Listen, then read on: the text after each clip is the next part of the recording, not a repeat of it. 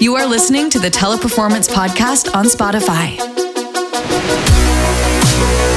Hi, my name is Jeff Schilling, and I'm the Global CISO for Teleperformance. Today, we're here to talk about cryptocurrency and the challenges and threats to that industry. With me today is Adam Myers from CrowdStrike, one of our strategic partners in security. Adam, why don't you take a few moments to introduce yourself and what you do for CrowdStrike? Thanks, Jeff. Hey, everybody. Adam Myers here. And why don't you go ahead and type in where you're listening from or watching from. Be interested to kind of get a sense of where everybody is. But my background is that I spent about 10 years working in the defense industrial base here in the U.S. before being on the founding team at CrowdStrike. I worked with civilian, military, intelligence community customers, first as a pen tester and then later doing threat research and adversary tracking. And came over to CrowdStrike when we launched the company back in 2011. And at CrowdStrike, I run the intelligence program, which includes tracking 185 different threat actors today, producing thousands of intelligence reports for our customers, and really helping our customers understand the threat actors and what they do in order to help our customers better defend their businesses. Okay. It's very interesting to see where everybody's checking in from all over the world, and it's great to have such a broad audience here. So Adam, talking about the threat, we've seen in the headlines a lot of attack both on the providers for cryptocurrency as well as personal accounts. What have you seen as far as the threat trends, and what advice can you give to folks here today? Yeah, it's a hot topic these days for sure. One of the things that I think is most important is that when we see threats to cryptocurrency, it manifests in two ways.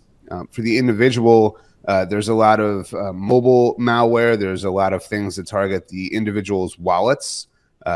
Stealers, which are very prevalent. We call them stealers, but they're information stealers. They're going to steal credentials, passwords, usernames, etc.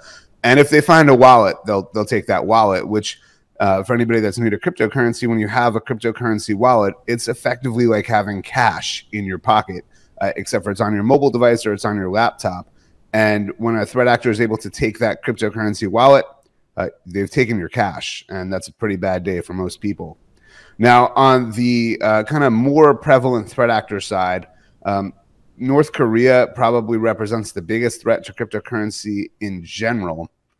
And they heavily target cryptocurrency platforms. So to understand cryptocurrencies, and there's a lot of things that change every day. You may hear things like NFT or non-fungible token. You'll hear about things like DeFi or different platforms that are decentralized finance, which are effectively like regular banks, just with cryptocurrency. And with North Korean threat actors as the primary example, they heavily target things like cryptocurrency exchanges. Think of this as a place where you might exchange fiat currency, US dollars or European Union money or British pounds, whatever it might be, and you convert that into a cryptocurrency, you exchange it. And these exchanges are generally technology platforms where they are interfacing with the blockchain, which is one of the core technologies behind cryptocurrency. And with these exchanges, money can be stored in what's known as cold storage. In other words, it's offline. It's kind of like on a USB stick, and it's not connected to anything. And hot storage or warm storage, where it's actually on a system that's connected to the internet.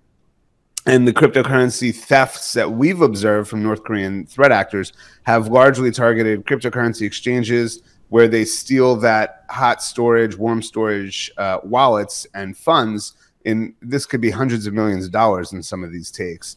And they'll actually export that and use that for their own operations or to fund the North Korean regime. So that's probably one of the most preeminent threats that we track as it relates to cryptocurrency. And then the last thing I'll touch on is coin mining. And this is a huge concern for organizations running cloud infrastructure. And if they're not running cloud infrastructure securely or container environments securely, we see threat actors that come and they deploy a coin miner, which allows them to generate cryptocurrency using your CPU resources. So it can be a bit of a nuisance for organizations, but it's going to drive up your cost of operations and put that money directly into the pocket of a threat actor. Yeah, it seems like I've heard this story before. History has a tendency to repeat itself. It seems like we went through the same type of situation with the banks when they first went to online banking and people protecting their accounts. The threat actors started attacking the individuals, and then they started attacking the infrastructure. So knowing that we've been on this horse before or down this road before, what would you tell the average user of cryptocurrency today? What can they do to protect their personal accounts and their personal wealth that they put into cryptocurrency? Right. That's a great question, and I think a lot of people have that concern. So I think first for the individual, making sure that you have the latest patches on your mobile devices, on your computing devices, making sure that you have adequate protection. You can store large components of your cryptocurrency holding offline. You could store it on a USB stick. Just don't lose it, because we've heard of people having to excavate garbage dumps looking for USB sticks with millions of dollars on them. But making sure that the actual hardware that you're using is patched and has the appropriate security tools deployed to it. Next-gen antivirus and other technologies really help protect those systems. Second, when you're using a cryptocurrency exchange or you're engaged with a DeFi platform, just make sure that it is, you're looking at how they are managing and protecting things. So some of the more popular ones here in the US will actually use FDIC-backed accounts for storing fiat currency. And they have a very detailed explanation of how they protect the cryptocurrency component with cold storage and how they manage the warm storage. And so by looking at the details and pay attention to where you're putting your money, you wouldn't put your money into a bank that's made out of a cardboard box on the street, most likely. So make sure that you're not doing that in the digital equivalent, and put it into a known and trusted cryptocurrency platform. Yeah, I think that's definitely some great advice to really kind of follow the market and see who does have the more secure platforms, and make sure that you do business with those companies. Another thing, sorry, Jeff, another thing too that I just thought of is we have seen some attempts at phishing to try to get people to give away their cryptocurrency account information. So be very vigilant against phishing. If you're in doubt, if you get an email about trying to authenticate to a cryptocurrency platform or something, go to that website directly. Don't click on a link in that email, and that'll increase your safety there as well. Yep, the old tactics still work, unfortunately. Phishing's been around since the first email. You mentioned non-fungible tokens, and for me, that's the most interesting part of this technology. I think that there's some applications for non-fungible tokens when it comes to identity management, as well as just non-repudiation, a term that we use in the security field of being able to verify transactions as well as who's making those transactions. How do you see that technology playing out? And maybe you can explain to folks just real simply what is non-fungible tokens.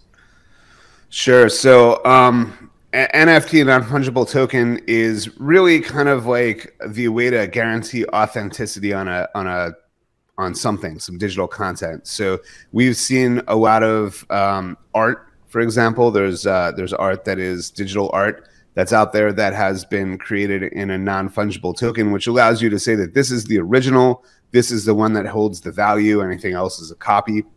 We've seen this with sports memorabilia, people trading in little video clips from games that have been effectively signed and kind of saying this is the original, right? And so that's where you get into kind of some of the intrinsic value. If you remember back to baseball cards, the ones that were rare were the ones that had more value. And think of NFTs as a way to kind of build that infrastructure with digital content.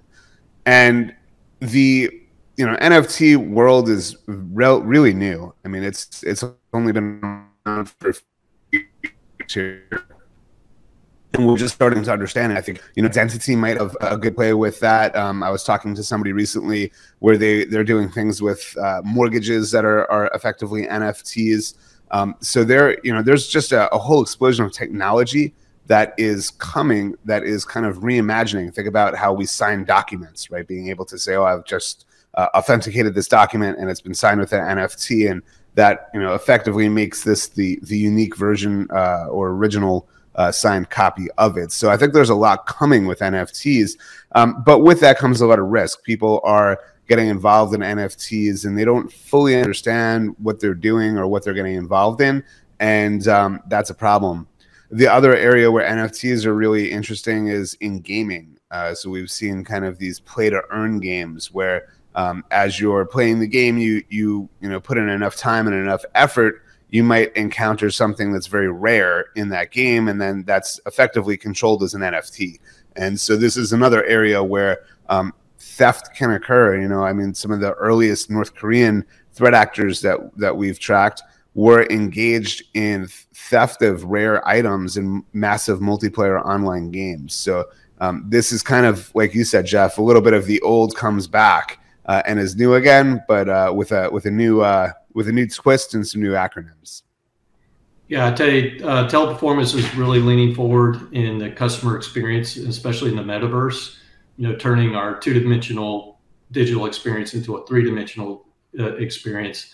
And I see a lot of opportunity for NFTs to help us manage identities, because anytime you have a token, say Jeff Schilling is identified inside the metaverse as the Teleperformance CISO, at some point, if I'm no longer with the company, how do you cancel that token so that identity can't be used? And so that's one of the things that we're looking at, and we're doing some studies as we lean forward into the metaverse with our clients. Well, Adam, I really appreciate your time. You've been an awesome guest, and looks like we got a lot of participation from around the world here with our live forum here, and I really appreciate everybody joining. And thank you so much for joining us today. And I'll let you have the last word here as we close out this session. Oh, thank you for having me, and I'm really interested to see what you all do with that metaverse implementation and how you can kind of innovate on top of the stuff that you're already doing, which is fantastic. So looking forward to seeing that. And thanks everybody for joining. Thanks for your time, and we'll see you on the next time. What about you? How did you like it? Go ahead and share this podcast. See you later. Teleperformance on Spotify. Feel the connection.